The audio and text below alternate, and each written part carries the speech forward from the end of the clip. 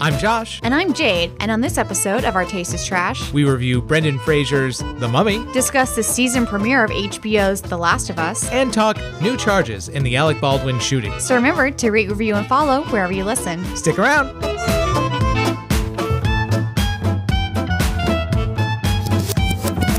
Let's all go to the lobby. Let's all go to the lobby. Let's all go to the lobby to get ourselves a treat. Welcome into another episode of Our Taste is Trash. I'm Josh. And I'm Jade. And Jade, I'm in Cambodia? I don't know what day this is going to be. Thailand. A country. In Southeast Asia right now. So I'll be, you know what? I'm going to be our first Thai/Cambodian listener. Oh, there you go. I'll download it. Yeah, and you'll listen to it. Look at those analytics. I'll be like, ooh, who was that? Oh, that was me. Yeah. No, that was me. Weekly watches. We have a lot of exciting stuff this week because we have been watching. It'll be a few weeks, actually. This will be about a week late, but yeah. We watched the premiere of Last of Us on HBO, which is the most fun thing. But we've been catching up on a few shows that we want to talk about that maybe folks haven't had the chance to see yet. Yeah. What I need to bring up, it's not new necessarily. I think there's a new season out in the last few weeks, but I've really been enjoying Mythic Quest recently. Yes. Well, it was so I think season 3 ended already. So, okay. So you're still behind. Still way behind. I'm still in season 1. Oh, Jesus. By the time this airs, I may be in season 3 because I'm going to download some episodes for the plane. So. Oh, absolutely. Yeah. So I may be there by then. But I really enjoyed the show. Like, it's just kind of one of those things that the storyline is good. It's not like amazing, but it's entertaining. It's funny. Yeah. And it's not hard to watch. No, and it's things that are relatable, like, regardless. Like, there's some, like, office humor stuff of, like, that they deal with, especially because I work for a creative agency.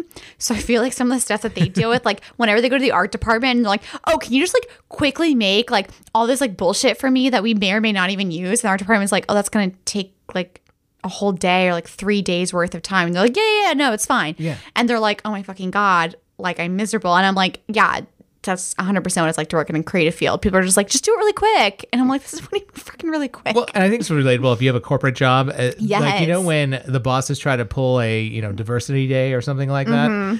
And I love the fact that they have this group of, elementary school girls come in and they're like, oh, let's talk about women in tech. Yes. There are literally that day, there are like there's like 3 women total that work in that office. And none of them are in the office that day. So they're like, oh, let's go meet some of the female engineers. And they look across the floor and it's all men. And they're like, not in this room, good. Not in this room. They're in another room. They're not somewhere else. Not that we separate them, but they're somewhere else. Yeah.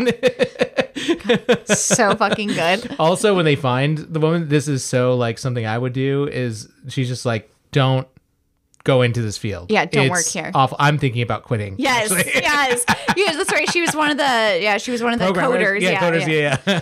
Oh my God. But it's a really funny show, and I do recommend it. It's one of those treasures on Apple TV Plus. Yes, that are sometimes hard to find because they're in their stage that I feel like maybe Netflix or even Amazon was in a few years ago, where they're just throwing money into the creative tube and hoping something comes back. Yeah. And let's face it, a lot of the shows I've watched there, I just can't continue. I've watched 1 or 2 episodes of a couple of their shows and it's shit. Like Ted Lasso's amazing. Severance is outstanding. And then there's just a couple of hidden nuggets all around. I like Home Before Dark and Physical as well. Nice. Oh yeah, Physical was good. Yeah, I did enjoy that.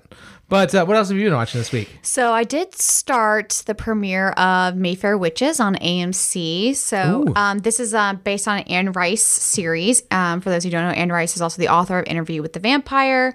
So this stars Alexander Daddario and Jack Houston. And it's kind of this like really, really dark story of these witches where a young woman played by Alexander Daddario, she doesn't realize that she's a witch. Then she was hidden away when she was younger, and she starts to develop her powers now that she's actually a pediatric. Is she pediatric? Yeah, she's a pediatric neurosurgeon. Okay. But she realizes she can kill people with her mind. And so this kind of starts to unlock her journey into discovering herself being a witch. So It's really good so far. Of course, it's Anne Rice, so there's like a lot of sex. Of course, there's also like a lot of unexplained things that you're like, okay, I guess we're gonna figure this out throughout the season, which makes it, enjoyable to watch. I do like Jack Houston's character. He plays kind of the women in the movie call him their shadow.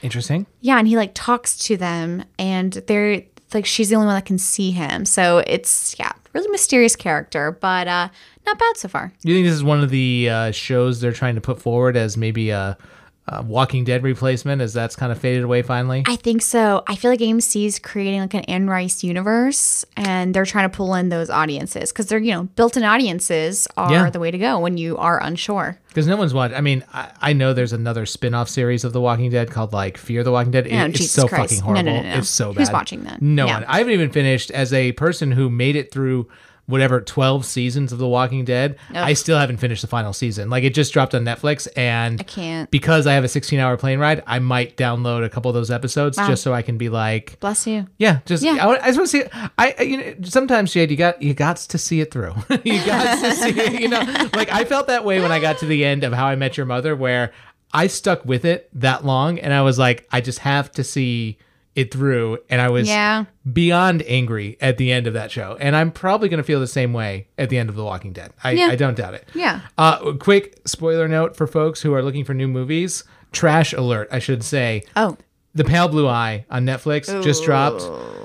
It is, I thought it was kind of my thing. It's gothic, it's period piece, it's supposed to be Edgar Allan Poe. It's supposed to be a what am I thinking of? Crime thriller. Like they're solving a mystery kind of a thing. And of course it stars Christian Bale. So I'm like, you can't go wrong with Christian Bale, right? Like, and don't get me wrong, he has some good acting in it, but you have to wade through an hour and a half of movie to get to his decent acting. Jesus Christ. It's a lot. And it also stars Harry Melling, who probably you don't recognize, but the name most people wouldn't. But he plays most famously Dudley Dursley in the Harry Potter series. Yes. Mm-hmm. He has. I know I've seen him in other things post Harry Potter. Yeah. He either has gotten really skinny or he dropped a ton of weight for this role, because he looked almost unhealthy skinny in this film. He's been really thin for a while. I mean, you guys might not recognize him. He's been in The Old Guard.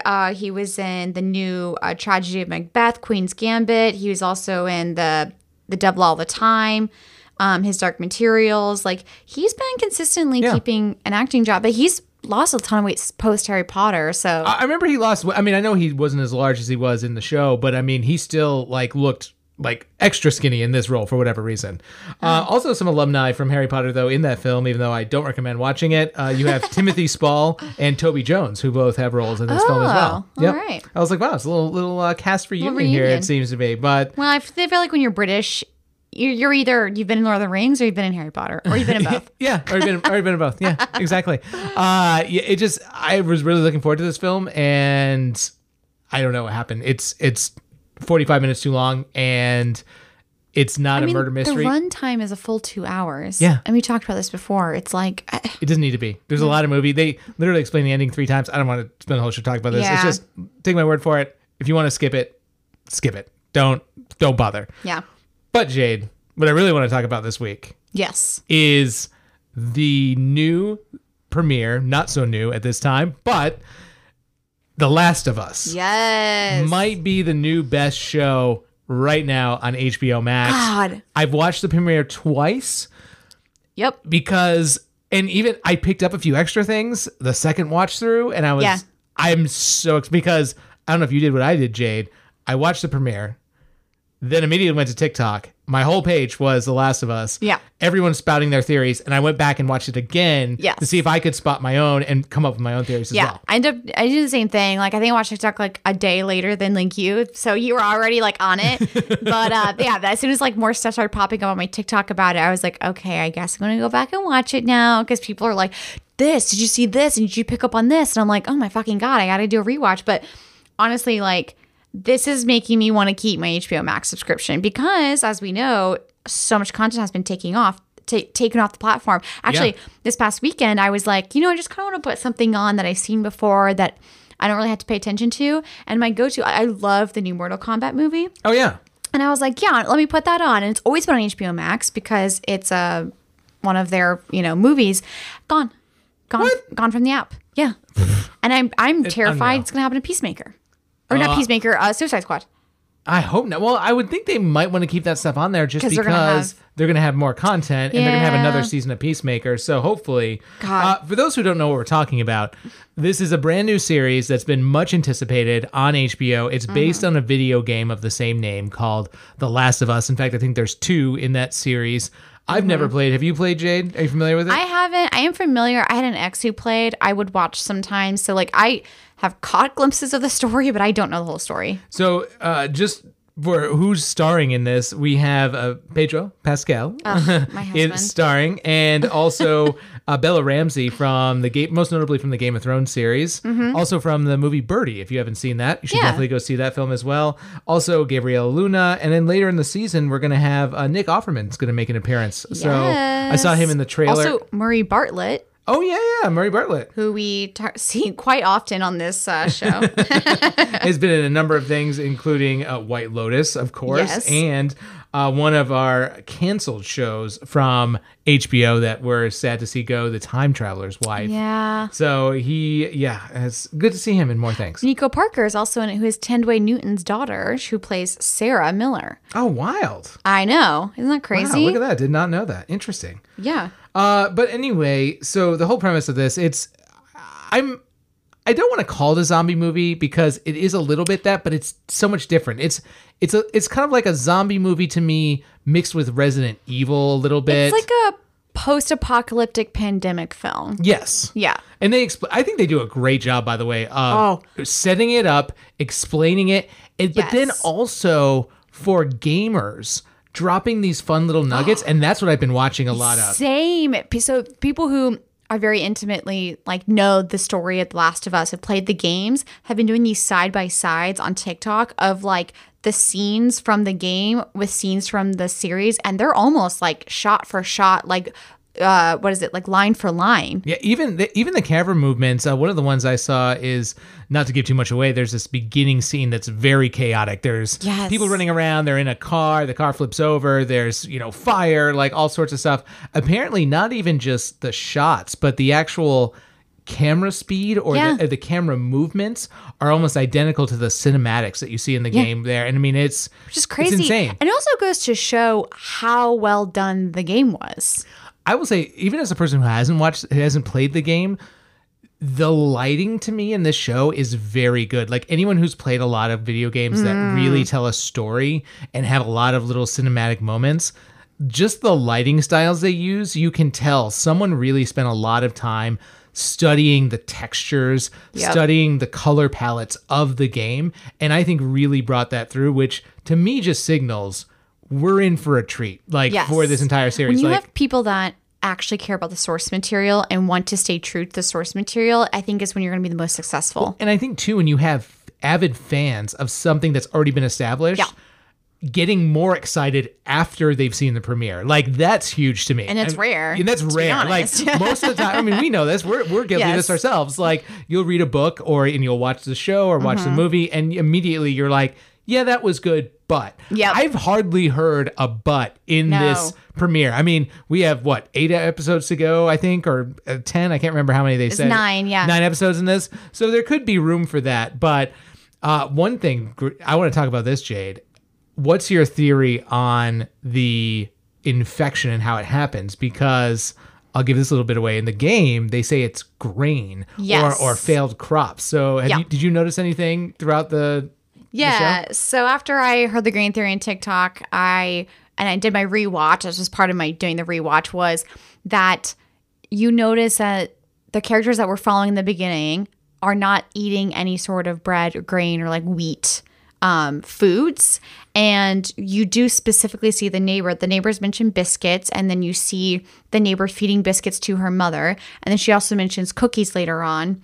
But at no point does, it's Tommy and Sarah and Joel. Yeah. None of them are seen, or that we know of, has eaten any grain. So the theory is that somehow this fungal spore lives in like some sort of infected grain, and that the people who've been eating it have been infected with it, and of course it spreads. So I can't wait to see how that pans out, and if that's continued. And I'm also interested. So I was really going into game lore because I really wanted to start to understand the world more and understand how they're going to handle this. I didn't watch. I want to go back and watch the director's commentary. I didn't get to watch all of that, but yes, it's interesting in the game is there are areas, when they go outside the safe zones, there are spores. There are literal spores that are floating around in the air, and that's one way you can get infected, and they have to wear gas masks. And they were talking about how that's not practical in the movie sense, in the TV sense, because they're like, how would our people just know, oh, look, there's spores, like we should put on our masks now and not get infected? Like, right. That wouldn't make much sense. They're like, in the game, it kind of does because you can see them and your character kind of says, hey, this is a bad area, and they figure it out.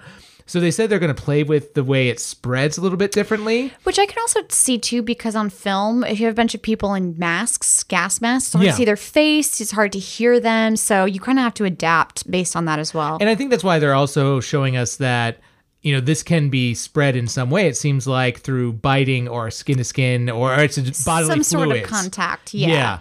I will say what's really interesting is they actually got some of the voice actors from the games to reprise roles or play additional roles in the show. So Merle Dandridge, she actually reprises her role. So she was the voice of Marlene in the games, and then she's actually playing Marlene in the show. Oh, that's crazy. Which I love. And then we also have Ashley Johnson, who was the voice of Ellie. She's playing a different character. Troy Baker, who plays Joel.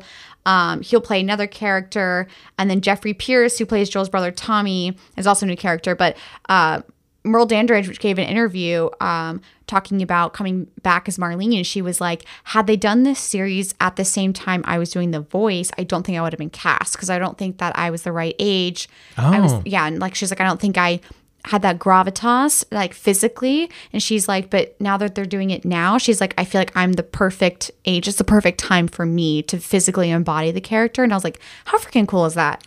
That's awesome. I mean, one of the spoilers that I saw, and I had to go back and see it for myself because someone did a little zoom in on this.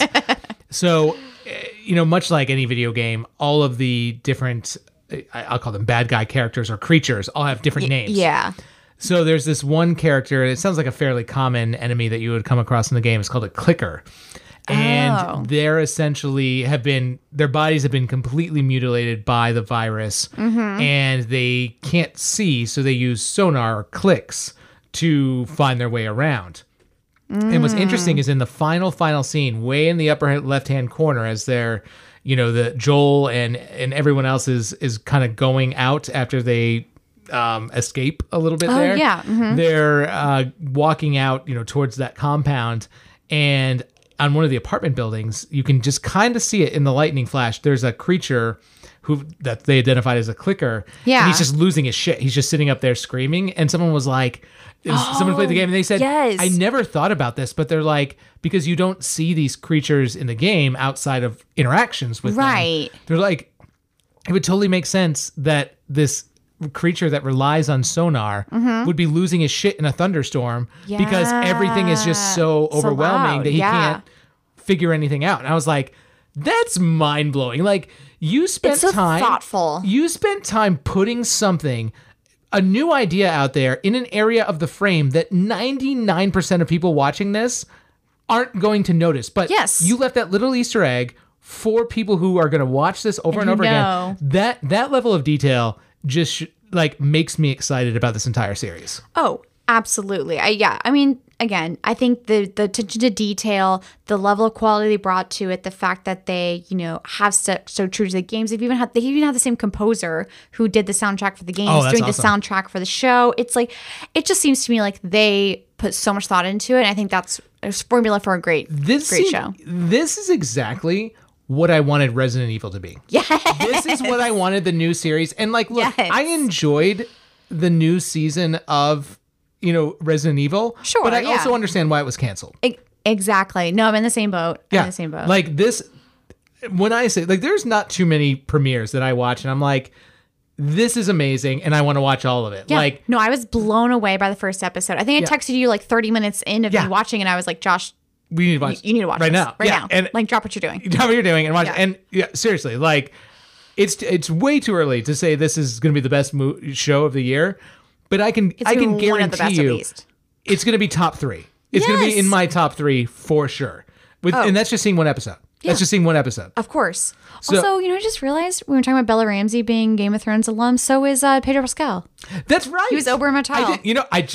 Jane, I just had this conversation with I think with Danielle, my wife, and I was like, hey, it's great to see the Game of Thrones alumni coming back. She was like, Pedro Pascal wasn't in Game of Thrones. I said, excuse me. Season 1. Oberyn. Come on. One of the most iconic scenes with the thumbs through the eye. Come on. Everyone remembers that. Yeah. Yeah. But they weren't in any scenes together. So that's why it could be confusing. So. Yeah. Well, because they actually never shared a screen, or I think even same time frame. So. I don't even know if they were actually in the same shooting locations, because they weren't, because they were different seasons. Yeah. Well, but I mean, like, I think different countries, because I think all of Oberyn's scenes they shot in, was it Croatia? Yeah. Where I think that's where a lot of the King's Landing stuff happens. Yep.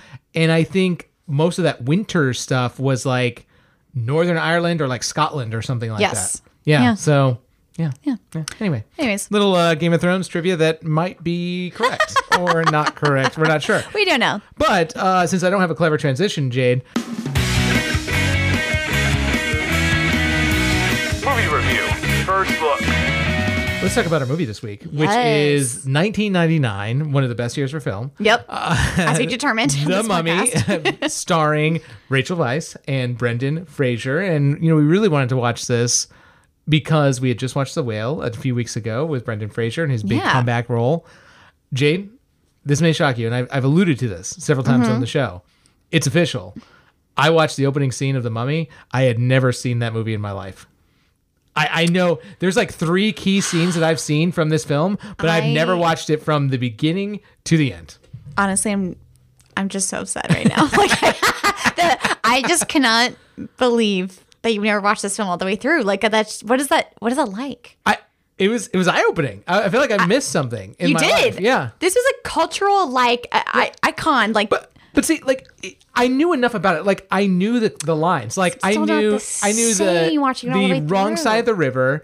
I knew the camel scene. Sure. I knew the packing scene with, Rachel Weisz, the one where they're going around. She's packing and he unpacking. I mean, that's classic. And I've seen some of the death scenes as well. So, like, I feel like I had seen parts of it. It would never have to watch it. Never watch it all the way through. Oh my God, this is wild.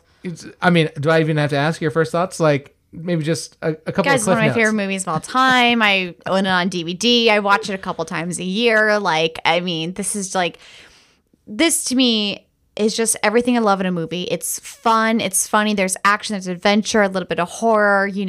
I think they balance the story so well because, they take what is essentially is a very serious story about, this character Imhotep who basically fell in love with the pharaoh's daughter. They had this kind of, or I think it's his wife. Sorry, the pharaoh's wife. It was like more a concubine situation. I think it is. Yeah. Something like that. Yeah. But anyway, so he falls in love with her. It's this forbidden romance. And so he is doomed to be mummified alive and creates this curse upon anyone who opens it. And then we skip to the 1930s. There's a war happening. And basically there's the character Rick O'Connell, and he and a group of people, they kind of stumble across his final resting place. And so Evie, played by Rachel Weisz, she's a historian and a librarian, and she's always wanted to know more. I think it's like her family or something. But either way, she goes on this journey to Egypt along with Rick O'Connell to uncover this for someone who I think pays her, and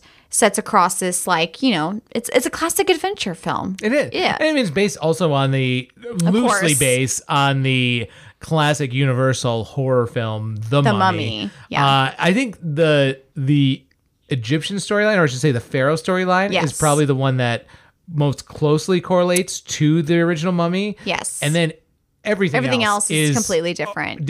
Yeah. And open to interpretation with that. They still have Imhotep and Anck-su-namun and everything, but these are completely new characters. I will say one of the things I enjoyed, and I forget this because we're in such an age of, Marvel movies and DC movies that are all green screen shot and everything is Yes. computer animation these days. I miss a movie with good practical effects. Oh my and God, this yeah. movie had it. And that's probably one of the things I enjoyed the most about this film is just seeing like Yeah.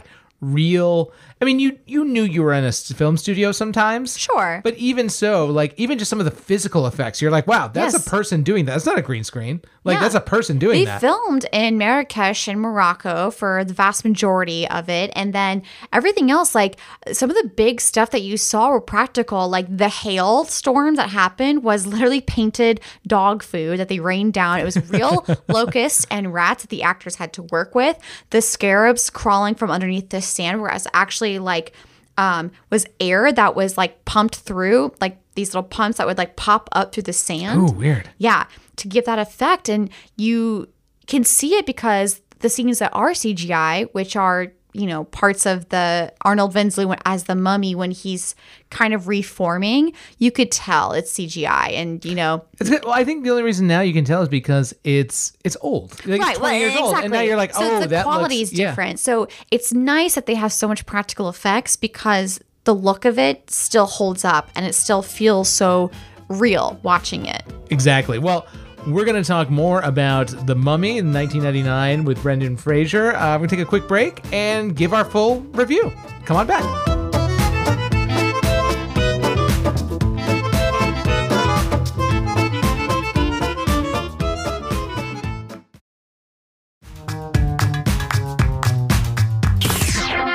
And now, our feature presentation. Where did you get this? On a dig down in Thebes. Jonathan, I think you found something. There is an ancient legend of a place known as the City of the Dead. They call it the doorway to hell. Where the earliest pharaohs were said to have hidden the wealth of Egypt. Are we going into battle? There's something out there. Something underneath that sand. They came to uncover its secrets. Mummies, my good son. This is where they made the mummies. They sought to unlock its treasure. And then there was light. Oh, boy. What they did Oh my God. It does exist. I think this may be the Book of the Dead. was unleash a force unlike any the world has ever known. You must not read from the book! You have unleashed a creature that we have feared for more than 3,000 years. Our movie this week is The Mummy, made in 1999, one of the best years for film, starring Brendan Fraser. Actually, really just starring so many people. I mean, when we look at this film, you have Brendan Fraser, Rachel Weisz, John Hannah, which I feel like is a face that people recognize, but he has a pretty well-known voice too. He's Scottish, and he just has this like kind of whiny, high pitch. So maybe if you like movies like this, like I do, he's from the 90s version of Four Weddings and a Funeral. He had a starring role in that. Just in The Last of Us. Yes. As one of the scientists right in the beginning. Yeah. So he's in that. What other iconic roles am I missing from John Hannah? I'm looking here through his list. I just feel like he's one of those guys that like you see and you're like, oh yeah, I know him. I know what he does. I mean, he's played like some smaller roles. He was in the movie Overboard, or sorry, I should say the remake movie Overboard. He was in Dirk Gently's Holistic Detective Agency, which I highly recommend. And Agents of S.H.I.E.L.D. He is actually in 27 episodes of that and for Marvel. So, Interesting. Yeah. We also have Oded Frere, right? That's what you say. Oded Frere, Who I just clicked for me, Jade, is from the Resident Evil series. Yes. So he actually was doing Resident Evil after The Mummy. Oh, was he from the first Resident Evil? I know he was in some of the later ones. No, he's in this. I think the second one is when they meet him for the first time, because the first one's only about them being in the underground bunker, and the second one is when they actually go into the city. And I think he works for whatever that like paramilitary company from, I think, Umbrella, right? They're right. Yeah, I think you're right. Now, Yeah. he plays the character of Carlos in the Resident Evil series movies. And I'm trying to think. There's one more. Oh, I can't not talk about The Mummy and not talk about Arnold Vosloo. Arnold Vosloo. But I was thinking of Patricia Vasquez, who plays Nux on a Moon. yeah, I was like, I'm like, Josh is gonna struggle. Namoon. Yeah. But she's fantastic. Also, all actors in this fucking movie are in their physical prime. Oh my God. Right? Yes. Everyone looks so good. Like, Brendan Fraser is fucking... I forgot how jacked Brendan Fraser was back in the day. I never did. That lives rent-free in my head all times. But also, Patricia Vasquez within the first 5 seconds of the movie, literally comes out almost naked. Patricia Velasquez is basically naked the entirety of the film. She is in full body paint from head to toe with just a small piece of cloth covering her downstairs area. And that's about it. So she has to be in peak physical form to pull something like that off. Even John Hannah, who's had a great career in... a lot of stuff. I picture him now older because I've seen him so much. Same. But he was not an unattractive person. And it's funny that you say that too, because I think I watched it when I was younger and that's how it was stuck in my brain. So he was old in my mind. Yeah. And then now I think I've seen John Hannah older now. And then whenever I go rewatch this, I'm like, I'm actually very attractive. It's there's not an ugly person in this movie at all. Even Arnold male or Bosley female. looks fantastic, because he has to be shirtless. That is true. Yeah. Yeah. Yeah, I forgot about that. Yeah. And Oded Fair always looks good. Especially this too, because he's even compared to Resident Evil, he's not gray yet. And that's where we see him. Oh, I love a silver fox. But him with the long hair in this, I'm feeling it. Yeah. And this film is also written and directed by Stephen Sommers, who, for anyone who was around in the 90s really watching films, he did a whole number of things. He did obviously the entire Mummy series, even the Scorpion King. He did actually, oddly enough, I was really digging back through his stuff, and he was a writer for Tom and Huck, The Jungle Book, the live action from 94. Oh yeah, I love that one too. And The Adventures of Huck Finn in 93. Yeah, he's very much an adventure writer. He's also done the Van Helsing movie, and then a movie that I really love, Odd Thomas. So I don't know if I've actually seen that. So highly recommend. You should definitely watch that. Maybe later on the show. Yeah. So let's dive into this film. For those who may have forgotten about it, Jade, what's a maybe brief description of what this movie is about? So, at an archaeological dig in the ancient city of Hamunaptra, an American serving in the French Foreign Legion accidentally awakens a mummy who begins to wreak havoc as he searches for the reincarnation of his long-lost love. Well, I'm going to start out with the hardest question, probably for you in this, Jade, right off the bat. Okay. What's trash about the Mummy? Wow. Honestly, nothing. I mean, I really do struggle, actually, because for me, I think this is the perfect example of this is a 2-hour-long film that doesn't feel like it's 2 hours. I actually always thought this movie was 90 minutes until I looked at the runtime for this, and I was like, holy shit, this is 2 hours. They use every minute of screen time to tell us a story. And really, I would say, I don't know, Josh, maybe you know what's trash. You know what? I didn't have a whole lot. I mean, I did have a few things. This is my first watch through of the entire thing. Yeah. And I got to a point where I was like, okay, so this is obviously a little tongue in cheek. Part of the movie, in the beginning, they set you up as a really straight edge kind of film. You're watching this and you're going, it feels very serious. This is serious and maybe a little terrifying, and there's gonna, I don't know, be what.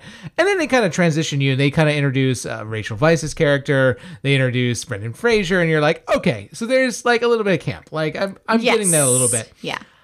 I struggle in this movie. One of the things, because I love Rachel Weisz. Mm-hmm.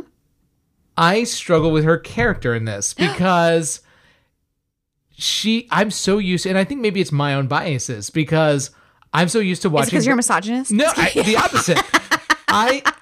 I'm used to watching Rachel Weisz in very powerful female lead roles. Yes, but thinking about Constant Gardner. Always have to be that. She doesn't always have to be that. What being an actor is. No, I understand that. Okay. I just felt like, I don't know, her character had not much to offer the entire. She did all of the translations, and it's because of her that they were able to translate the books that stopped the curse and that basically stopped the mummy. I mean, but to be fair, it's also her fault that the mummy woke up. Yeah, but they didn't know that because they were like, what do the inscriptions mean? And so she was reading it out loud to the people that asked her about it. So before she knew it, she was saying the curse. That's the whole point. Also, you know what I found cringy? I think what set me off the whole thing? Okay.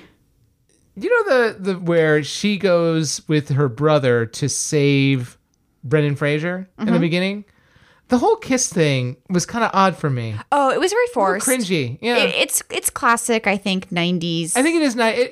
I think that threw me off a little bit. I was like, this is a little, but not the fact that like it happens, but then like the fact that she fantasizes about it afterwards. I'm like, exactly. I think that is what the sticking point for me is. Swoons after it happens. She does. Yeah, and realistically, that's not really something. Even if he was attractive, you'd still be like unsure of like, this is weird. I think so. I'll backtrack. I think that I agree. I love the parts of her where she's the librarian and she's doing the studying.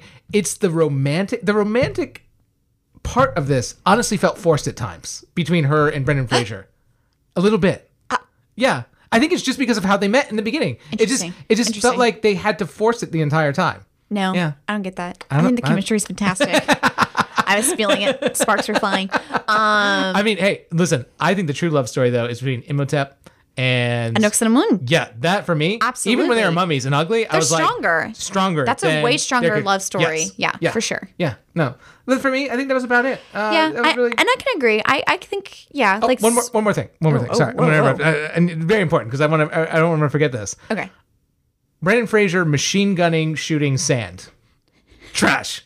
Shut up. Literally, there is a wave of sand chasing them down in an airplane, and he starts shooting 50 cal bullets into it. And I was like, what is this going to do? What is happening right now? So, he's just screaming, ah! And I'm like, what I think it is I don't think he's like trying to shoot into the sand. It's because the mummy Imhotep is still physically there. He's just pushing the sand thing forward. And I think in his mind is because he can't see through the sand. I think he's like, maybe this gun's bullets will reach through and actually hit him down on the ground. He was aiming at the face of the sand. I don't know. Like, it was wild. Obviously, I'm biased. That part was wild to me. I was like, okay, there's a lot I've suspended disbelief for, but like, why are you shooting the fucking sand? Sometimes you just gotta let out a little stress. Yeah. And sometimes maybe shooting 50 cal gun into a sand face helps alleviate that. Also, I hope I'm not spoiling a 24-year-old movie for anyone out there, but like, I had no emotions when that pilot died. No, Zero. But also they made it comedic. Like he died frozen stiff with a smile on his face. And even Rick was kind of like, oh, okay. Everybody's like, takes a minute. I'm like, we met this guy 4 seconds ago. I have no idea who this is. Why are we I don't think you were meant to be sad at all. No. I think it was supposed to be a little bit funny. I didn't understand why we were taking a beat. I was like, it would have been funnier if they just blew up the plane and it just like, well, because they don't want them to look heartless. Yeah, I guess. You know what I mean? But yeah, I don't know. Great death. Also, you know what? I'm going to throw this out controversy before we move on. Whoa, okay. I feel bad for Benny. No. I feel bad for him. What do you mean? You know what?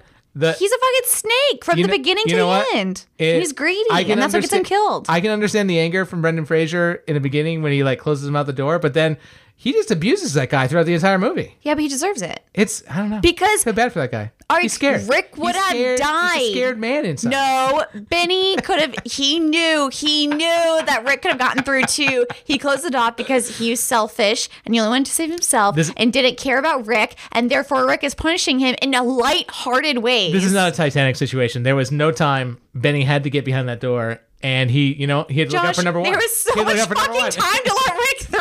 What are you talking about? Not enough time. It took so long to close that door. Jade, I'm with Benny. I would have closed that door right away. And then I would be Rick, and I would be fucking torturing you every minute of it Jade, since coming back. I think if I was running and you were there, you would have closed that door right in my face. Agreed. But I'm not on that side of the door. So let's move on to it. So you'll definitely have more to say in this segment. Yes. What is treasure about this? Oh my God, what is it? I have to narrow it down to like two, like three. Maybe. Okay. So personally, so I already talked about the practical effects. I think there's just so many great scenes that showcase kind of. They make it scary without being overly scary. Like they use shadows quite a few times throughout the film. So you see like one of the deaths of one of the three men that opens the case. You see him kind of get like the life drained from him, but it's only like his shadow up against the wall.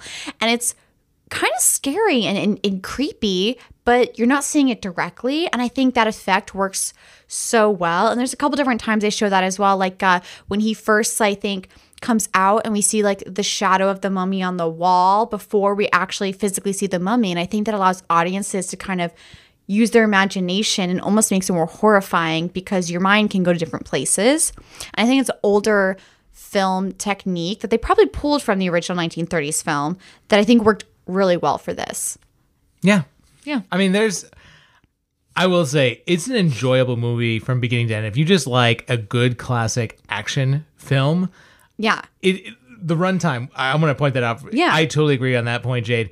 This is a 2-hour movie that deserves to be a 2-hour movie. Yes. There is enough material. There's enough that keeps you interested. Yeah. There's never a moment where you're like, oh, I'm bored now and want to step outside this. Yeah. You know, and I also think there's something to be said for ensemble casts. Yes. You know, like, yes, this movie, obviously, Brendan Fraser was a massive star when this came out. Rachel Weisz was fairly well known. I don't know that she was a massive star in 99. Not in American films. Okay. I don't think she was well known in America. Because there's a lot of stuff after this where she starts blew getting up. nominated. She blew up. Like, I remember watching her in The Constant Gardener in 2005. Yes. That was a huge film. I'm trying to think of, she was in The Fountain the year after that, in Darren Aronofsky film with Hugh Jackman.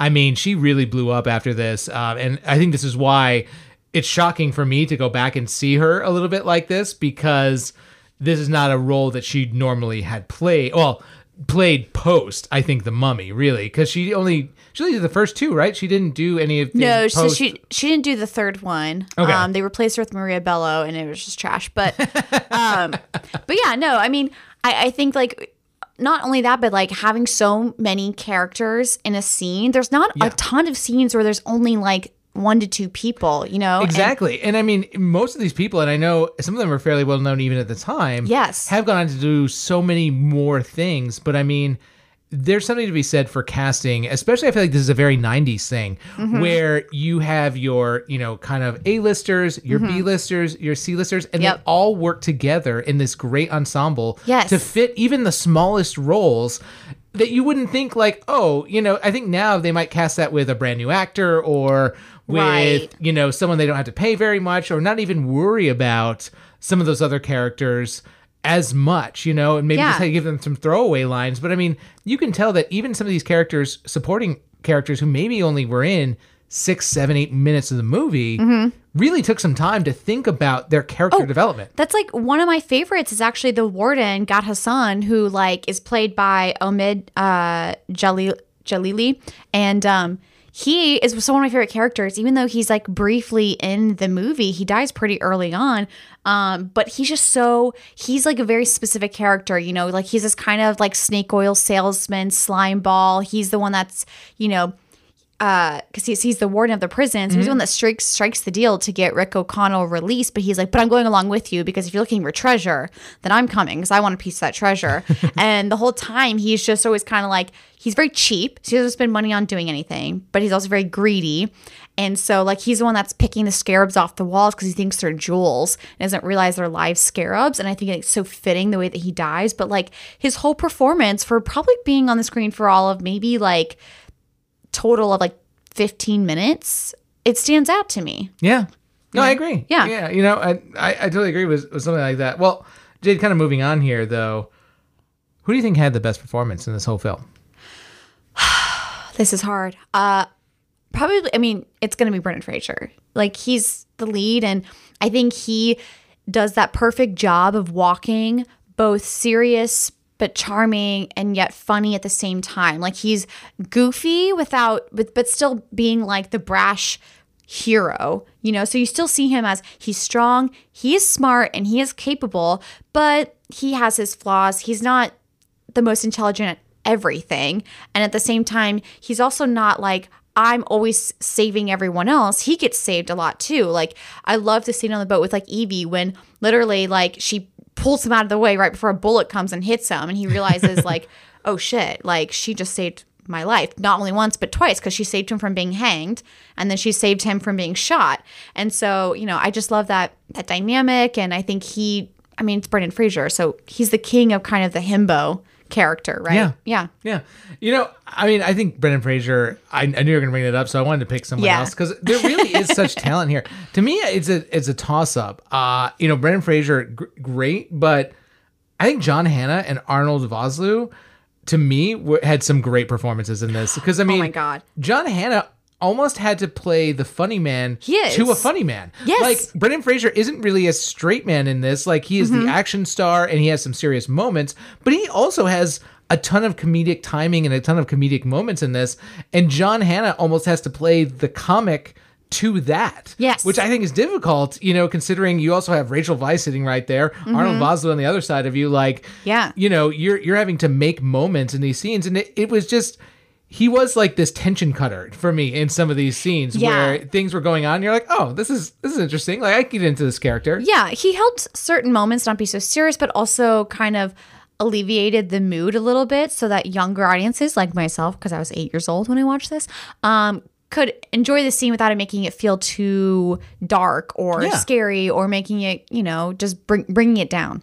And to me, like Arnold Vosloo as well, playing the, Imhotep or, the mummy character, he had to play, this straight dramatic role in the midst of all of this chaos going on. And I was like, how did he keep it together most of the time? Because like it's almost like there's a completely different movie happening in parallel to his character. There truly is. And I agree with that. I think his performance is so amazing because he keeps that intensity throughout the entire film. He's very direct.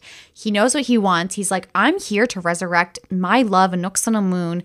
And he keeps that kind of intent throughout the film. He never loses his purpose. And I think that can happen a lot in movies when, you forget what your character's motivations are. And I think, too, that's what keeps like the seriousness of this movie in check. And what I mean by that is, you actually believe bad things can happen. Yeah. Because the rest of the movie is so action-packed and like kind of campy that you're like, oh, this is just kind of goofy and, like no one's really going to die. And then you see his character and some of the shit he does and you're like, oh, wait. Yeah. There is an imminent danger out there and something bad could happen to some of these characters. And people are dying. And people are dying. Like, holy shit. Yeah. You're like, oh, this is actually serious. So when he comes on, he's that much more believable when you're watching the things that he does and says. And again, I love that they kept his character straight through the whole thing because in the end, when he does resurrect he does resurrect Anck-su-namun, you see that he's like, this is what I wanted. This is what I've been working towards. And he, again, never loses that. And I think that was such a smart decision. So, Jade, I was literally just writing down quotes as I was going. I'm sure you don't need many notes for this. So many. What are some of your favorite quotes in this film? Of course, my absolute favorite, the one that I quote all the time, is after there's the shipwreck and there's kind of like a little like river and they're collecting all the horses and belongings and Benny's like, O'Connell, hey O'Connell, it looks to me like I've got all the horses. And Rick's like, hey Benny, looks to me like you're on the wrong side of the river. Just the way he says that is what makes it so iconic. The river. Especially because Benny looks around and he's like, oh, fuck. So good. To me, here's where I think Rachel Weisz really comes through because some of her lines could have been such throwaways, and yet in her banter with some of the characters, it's so good. For example, John Hannah plays her brother in this, so she and her brother are going to get Brendan Fraser's character because he's in jail, and it's because they had found this book or found this lost city, and they're trying to figure it out. And he made up this story, or John Hannah made up this story about where they were going to obtain this information. So they end up in this prison, and she goes, "You lied to me," and he goes, I lie to everyone. Yeah. And he goes, well, I'm your sister. That just makes you more gullible. Yeah. Which is anyone with siblings knows 100% true. Oh my God. Speaking of more dynamics between Rick and Benny is I love when Rick finds Benny on the boat and then he's like, well, if it ain't my little buddy Benny, I think I'll kill you. And Benny's like, think of my children. He's like, you don't have any children. He's like, someday I might. Apparently, by the way, that was an improv line by the actor that plays Benny. Kevin O'Connell. Yeah, Kevin O'Connell. Yeah. I guess Kevin J. O'Connell is his official name. But another one from Rachel Weisz that was great is at the end when Imhotep is trying to take her for a sacrifice, and they're all cornered by all the resurrected priests. She goes, okay, I'm going to go with him. And they're like, no. And she goes, well, do you have any other ideas? And he's like, and she goes, well, think of something fast, because if he turns me into a mummy, you're the first one I'm coming after. Yes. which is exactly something I would say. Oh my God. I do. Also, I love when this is, I think it's like right after Evelyn goes and saves Rick, and then she finds out he's been arrested for like gambling or something. He's like, I only gamble with my life, never my money. And I'm like, somehow I completely understand that. Also, this felt very 90s. It was one of the characters from the American archaeologist group when they were against, where they were kind of rooting against Brendan Fraser and Rachel Weisz. They go, what do we have to worry about? They're led by a woman. What do women know? Classic Josh line. Also, I love when Evelyn's in the library and she's trying to get that book and she knocks over every fucking bookcase like a domino. And then Dr. Bay comes in and he's like, what? How? He's like, oh, look at this. He's like, sons of the pharaohs, give me frogs, flies, locusts, anything but you. Compared to you, the other plagues were a joy. And she's like, I'm so very sorry. It was an accident. He's like, my girl, when Ramesses destroyed Syria, that was an accident. You are a catastrophe. I do love the follow-up to that because he basically questions why he even hires her. Yes. And she's like, because I'm the only one that knows how to translate these texts. I know how to speak the language. And I also, she's like, that's why you keep me around, because I basically know everything. Yeah, essentially. Oh my God. I mean, this entire film is just filled with lines like that. I mean, the dialogue is absolutely fantastic. Like, I could quote this for days. I mean, go on and on. But yeah, I think my favorite dynamics are definitely between like Evie and Rick, and then it's Evie and Jonathan, and like Rick and Benny. Yeah. Like those dynamics are the absolute best. That's where we get some of the best dialogue. I mean, guys, if you haven't watched this film, first of all, what the hell are you doing? For the past 24 years now? Yeah, it's been out for a long time. Yeah. Second of all, if you haven't watched this in a long time, I definitely recommend rewatching it. I recommend watching it every year like me. I don't know. That's just personal preference, but any bits of trivia you want to share before we give our rating? Oh, absolutely. This is back in the 90s when film sets were just the wild, wild west. And apparently Brendan Fraser did the hanging scene himself. And what? No. Yes. And what does that mean he did it himself? I think that they had some sort of like, I think they had the noose around his neck, and I think he had probably a harness on, but I think they applied some pressure from the noose to his neck because at one point he actually stopped breathing and had to be resuscitated on set. Are you saying they dropped him? Yeah, I think when he was... With the noose? I think when he was like hanging there, because remember in the scene, he's basically being like strangled to death. Yeah. And I think to achieve that, I think they actually had the noose pushed up against his throat, even though he's wearing a harness. That's fucking wild. We absolutely, I mean, again, it's like the 90s. That's crazy. Yeah. Also, I love the fact that Kevin J. O'Connor, who played Benny, when on set, anytime he had a scene with a camel, the camels were so uncooperative, but only specifically with Kevin J. O'Connor and other actors, they ended up actually using that in the film, which was a running gag that all of the animals hated Benny. And I just... That's amazing. I find that absolutely hilarious. Some of the crazy things that they had to do, Patricia Vasquez's body paint took over 4 hours to apply. That doesn't surprise me. I mean, that was an insane like I said, body painting. Before you told me that, I think you said that. I thought it was a body suit. I thought that's what it was. I thought it was just like some kind of suit. Full on body paint. That's crazy. Also, speaking of, Arnold Vosloo, who plays the mummy, when he did the scene where he was actually fully mummified in the wraps and he was being placed in a sarcophagus. Where he's buried? Ugh. Yes. That scene took over 4 hours to film. And because of how intricate the wraps were, he had to stay essentially mummified for all 4 hours. And so he said it was absolutely terrifying, which I'm like, of course, because you can't move your arms, your legs. It's hard to breathe because his face is wrapped. I'm like, I couldn't do it. Again, Wild Wild West. Also, I love the fact that in order to keep the PG-13 rating, the scene where Evelyn, Rachel Weisz's character, when they're on the boat, she's in a white nightgown and then she gets it wet. Apparently, when they filmed it, the nightgown became quite see-through. Oh my God. And so they end up having to, in post-production, recolor the nightgown to make it more opaque and so that you could not see directly through it. Like, guys, we can't give you the PG-13. Yeah, like I think I see nips. Yeah. So this is not it. And also the library scene with the bookshelves fall was done in one take. Oh, that's insane. Absolutely That's what I love insane. about like types of movies like this, because I mean, it's those practical effects. They're not CGI'd. They're not, they're done in a studio and they're filmed just as they are, like that, which is Yes. And it's something that where they had to coordinate this so well because they're like, we do not want to reset all these fucking books on all of these shelves. So, this is probably took God knows how many days to make sure everything was, and you had to make sure, as Rachel Weisz, imagine all that happening. You can't fuck up. Imagine fucking up. As the Exactly. actor. Like you have to be able to get it just right. And so, again, it's just one of those things that I do kind of miss about films, earlier films. Yeah. That we don't really see as much today. Yeah. Well, Jade, I think we already probably know, but where do you rate this film? I mean, guys, it's a treasure, obviously. Yeah, one more trash thing and then I'll get my rating. Okay. Interesting. Another shooting thing. Actually, I just remembered. He shoots at bugs at one point. Brendan Fraser shoots the scarabs? At scarabs. Like there's like a sea of scarabs and he's just shooting into the Josh, scarabs. leave that man alone. What is he doing? He's just shooting things. This is all he knows. He's been to war.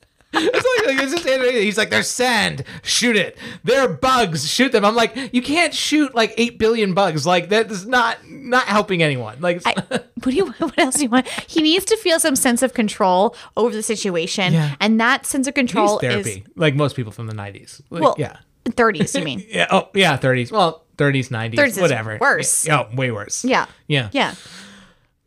I'll give this a treasure. I would definitely watch this again. It's classic and it's prime Brendan Fraser. And oh my God, yeah. I mean, just seeing what he developed into, I am sad. The one thing I'm sad about having seen this and then seen The Whale is all the years we missed out. Thank you. On what should have been Oscar award winning Brendan Fraser. Absolutely. We missed out on his transition from kind of your classic, just action, goofy male lead into a more serious actor. And I also, I would love to see those years of like aging and kind of becoming who he is today. But so grateful that he did return and he did give us a performance like The Whale. So if you haven't, go see both movies. Go see The Mummy and then go see The Whale. And watch The Mummy 2 and not The Mummy 3. We are in serious trouble. On May 7th. Can you swim? If the occasion calls for it. Trust me, it calls for it. Universal Pictures invites you His powers are growing. What? This just keeps getting better and better. to experience the adventure It appears he's already chosen his human sacrifice. that will live forever. If he turns me into a mummy, you're the first one I'm coming after. And once again, our movie was the classic The Mummy. You can actually watch it right now I watched it on Hulu. Yeah. It's right now. So if you want to watch, I think they have the entire collection currently on there. I believe so, yeah. So you can watch Mummy, The Mummy Returns, the other Tomb of the Dragon Emperor. Yeah. all the Mummy movies that you want to watch. Yeah. But Jade, this probably will be old news. It'll be about 2 weeks old by the time this show comes out. Yeah. But since we're recording a little bit early. But for those who don't know, haven't been following some of the more tragic industry news, Alec Baldwin is getting charged in that case where he shot the cinema. Well, there's controversy on who actually pulled the trigger, but on the set of the movie Rust, tragically, the cinematographer died after getting struck with a live round. And there's a lot of dispute as to how that gun was fired, how it came to have live rounds in it, and how it came to strike the cinematographer. But apparently the Santa Fe DA is going to charge them with charge Alec Baldwin and the armorer with involuntary manslaughter, and that can carry up to apparently 4 years in prison and a $10,000 fine. So it's still fairly serious charge. Absolutely. I mean, we'll see when the actual sentencing takes place what they decide Alec will serve, but well, actually, I think they still need to do the trial because I think they're just bringing charges. These are just charges. So they're not even in the trial stage yet. I thought we were in a trial, but I think what happened, I think it was postponed because of COVID? I think or it no? got postponed, but I also don't think that I think they were still doing investigations That's at that right. point. Because there's so many people involved who initially essentially could have been at fault. But I think there's already been a civil suit filed. So I think we have seen Alec Baldwin deposed already and doing some interviews. So well, there's been multiple suits filed by different people against different people on that set. It sounds like it's kind of a hot mess. From other things that I read, it seems like the series of events was that the armorer who had brought the gun in, which of course now is in question how a live round entered the studio lot. Apparently the assistant director was the one who retrieved the gun and handed it to Alec Baldwin, letting him know that it was a cold gun. And Alec actually was not supposed to even fire the gun in the scene. He was only meant to draw the weapon and decided to himself fire it. So there's a lot of things in question that comes into play of like, why did you choose to fire that gun? Like typically on sets, you only fire when you're supposed to fire.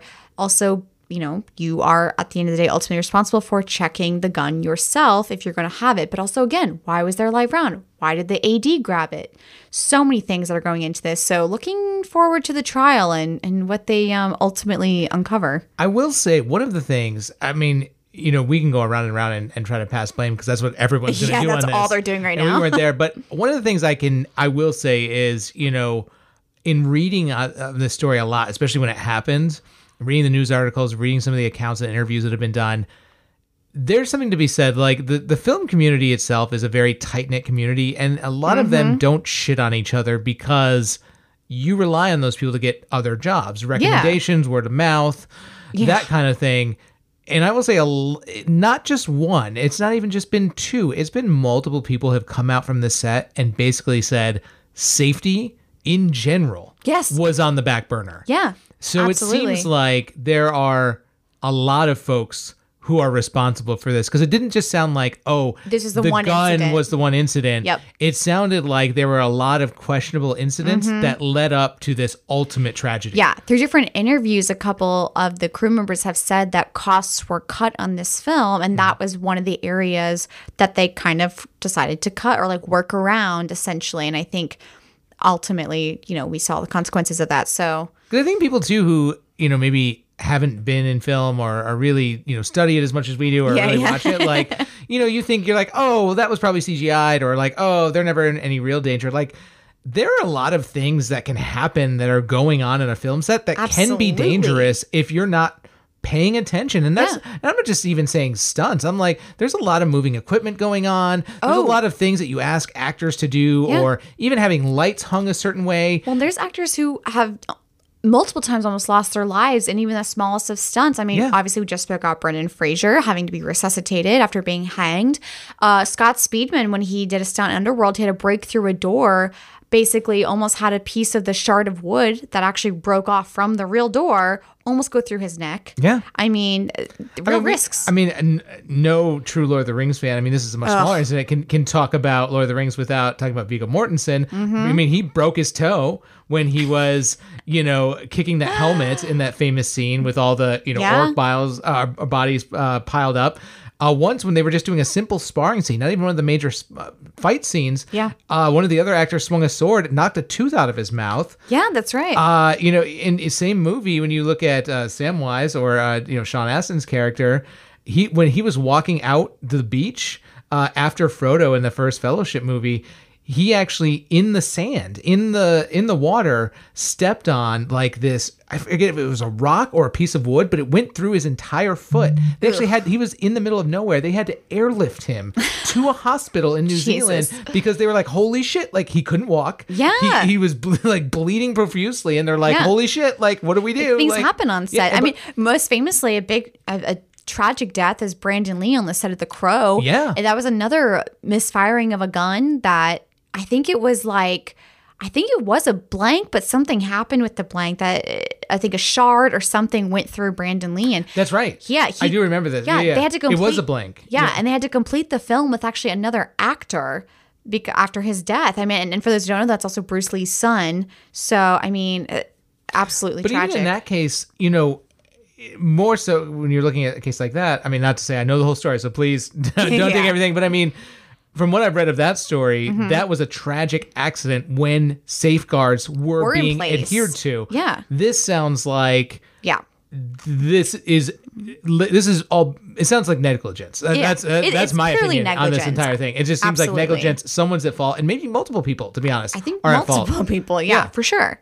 So anyway, well. I'm glad we ended the show with that. That's so happy. But, very chipper. Anyway, let's talk about our upcoming episode. Maybe that'll put us in better spirits. Yeah. So we're doing another mini-sode because I'll still be out of town. I'll be flying back actually during that whole incident. So I'll be maybe be able to download this for the plane coming back. Sure. But Jade, you actually had a great idea for a little mini-sode that I hadn't thought about since we were talking about The Mummy. Yes. We're in the Universal world of films. Jay, this is another movie that I literally forgot existed. That Tom Cruise did a Mummy movie? Yes, they decided to remake the Mummy film in 2017 starring Tom Cruise and Sophia Boutella alongside Jake Johnson and Annabelle, I think Wallace. She's from Peaky Blinders. Oh, yeah. And this was eventually supposed to kick off what they were calling the Dark Universe by Universal Studios, where they were going to resurrect all of their horror movie monsters and kind of create almost like their own Marvel Cinematic Universe, but with monsters. But since the poor reception of The Mummy 2017, they decided to kibosh the entire Dark Universe. So we're going to dive into that. I have a lot of opinions just watching the trailer. It's unbelievable. And like I said, this movie was so forgettable that I forgot it even came out. And when you showed it to me, I was like, oh my God. Yeah. When you said, what do you mean there's a movie with Tom Cruise? I didn't know that was real. I was like, you're joking, right? If you had shown me that trailer and told me that it was a spoof, I would have believed you. We'll get more into it next episode. Yeah. Well, Jade, where can folks find us between now and the next episode? So you can follow us on our socials. We are on Facebook, TikTok, Twitter, and Instagram as Our Taste is Trash. You can also find us on our website, ourtasteIstrash.com. Come back next week for our take on the Universal Dark Universe. Come back. To get ourselves a treat.